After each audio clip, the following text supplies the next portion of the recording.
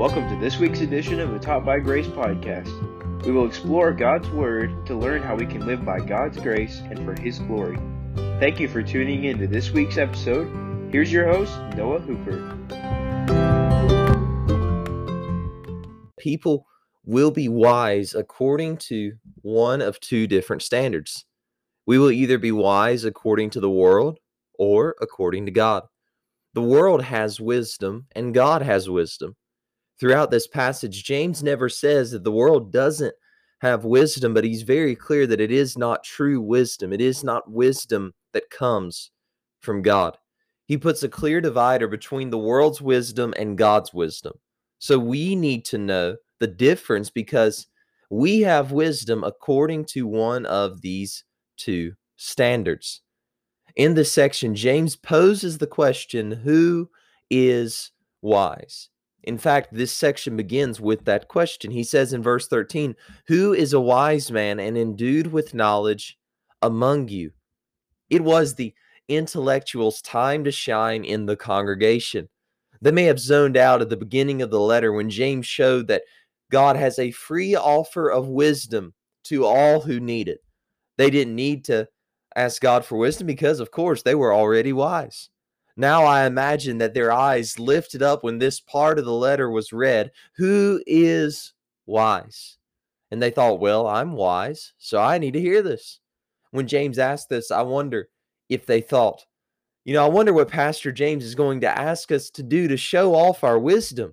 Maybe he wants us to teach. Maybe he wants us to show these imbeciles how things are done. James did have something for them to do to display their wisdom, but it wasn't what they would have thought. Who is a wise man and endued with knowledge among you? Let him show out of a good conversation his works with meekness of wisdom. In the next phrase, we see that the wise people James is asking for are not those who are wise according to the world's wisdom, but they are wise according to God's wisdom. More than asking who is wise generally, he is specifically asking who has the wisdom that comes from God. Those that are wise according to God's wisdom will not show off their wisdom, but they will display their wisdom through a humble, God-glorifying life.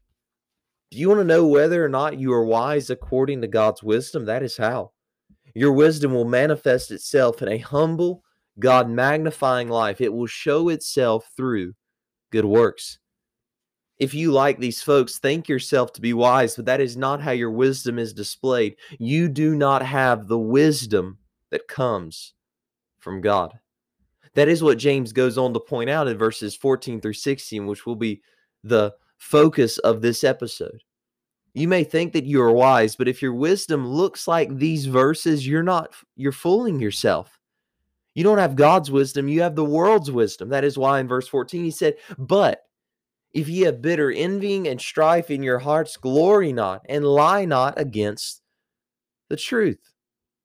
This leads us to a very important conclusion about the difference between God's wisdom and the world's wisdom.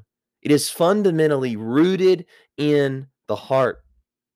Wisdom will show itself outwardly, but the character of our wisdom is determined by what's in our hearts.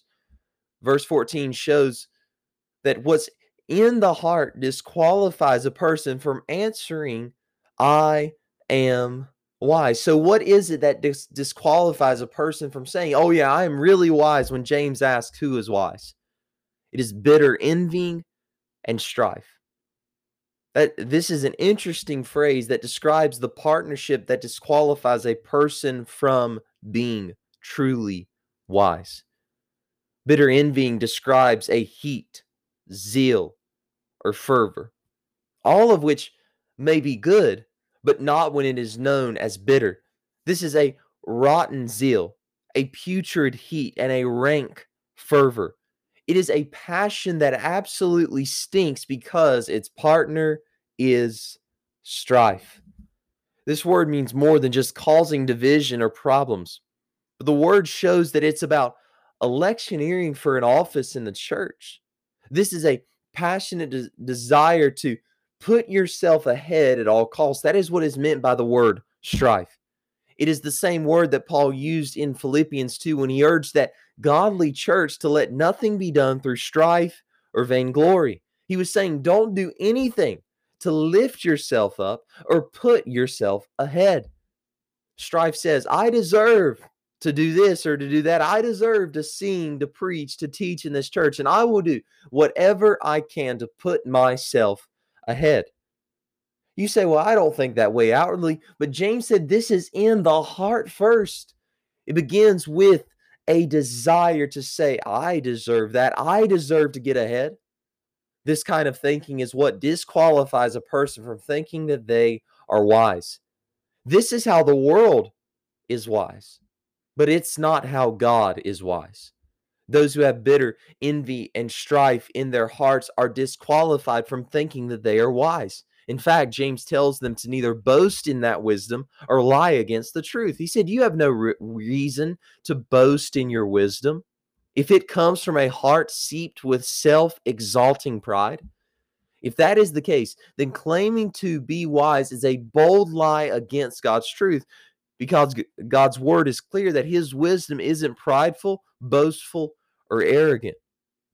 This wisdom clearly doesn't come from God. So where then does it come from? The verses 15 and 16 show us. This wisdom doesn't come from heaven, but it is of earth.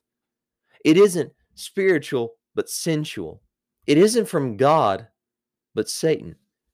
James says that it is earthly, sensual, and devilish. First, it's earthly.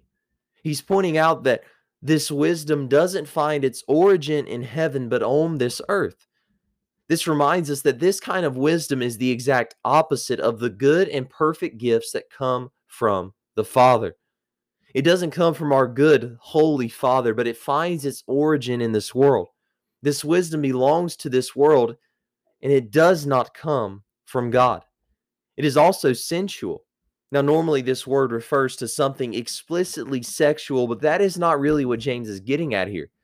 He's describing how this wisdom is totally separated from God. We know this by seeing how this same Greek word is translated in other portions of the New Testament.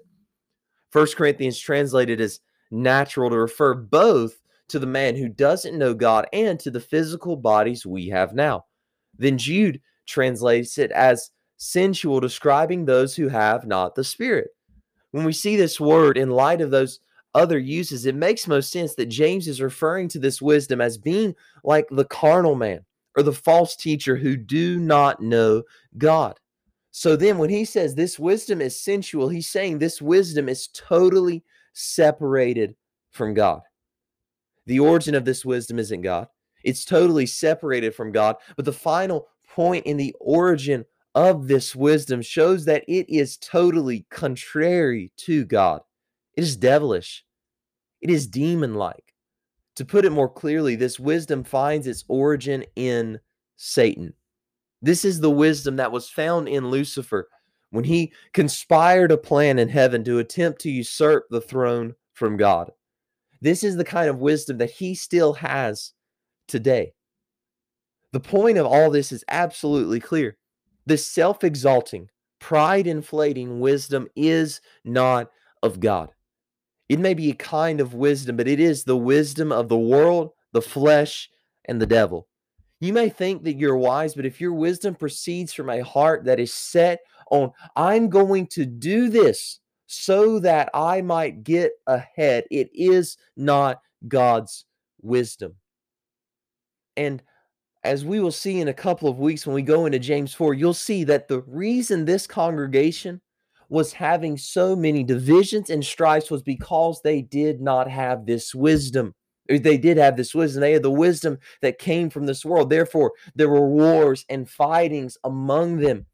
And in our day, when there are divisions, when there are strifes, it is because we have the wisdom of this world that says, I will do whatever I can and will to get ahead, to put myself first. And that is not the wisdom that comes from God. It is the exact opposite of God's wisdom.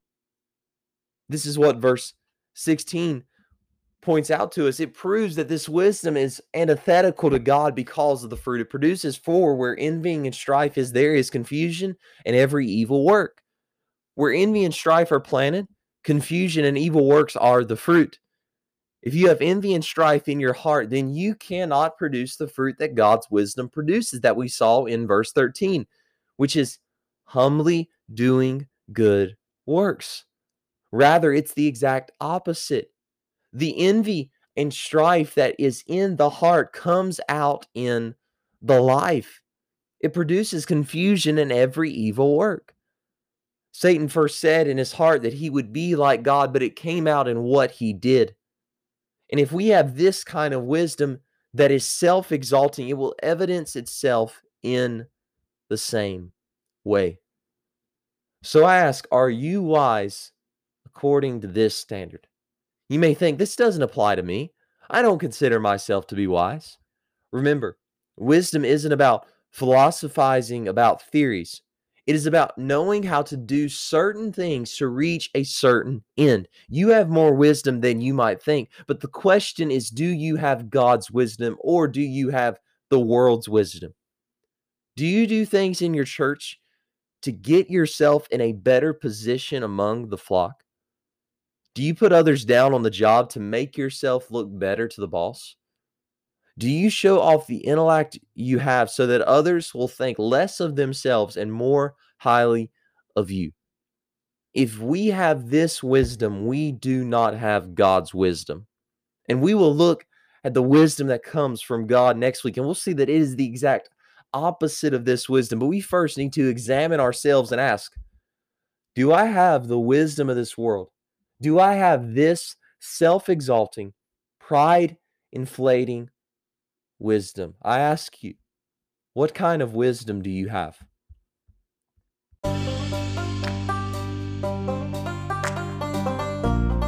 Thank you for listening to this week's edition of the Taught by Grace podcast. If you enjoyed the episode, I hope you will consider subscribing and leaving a review on whatever podcast platform you listen to it on. So I hope you will join me next week on the next edition of the Taught by Grace podcast.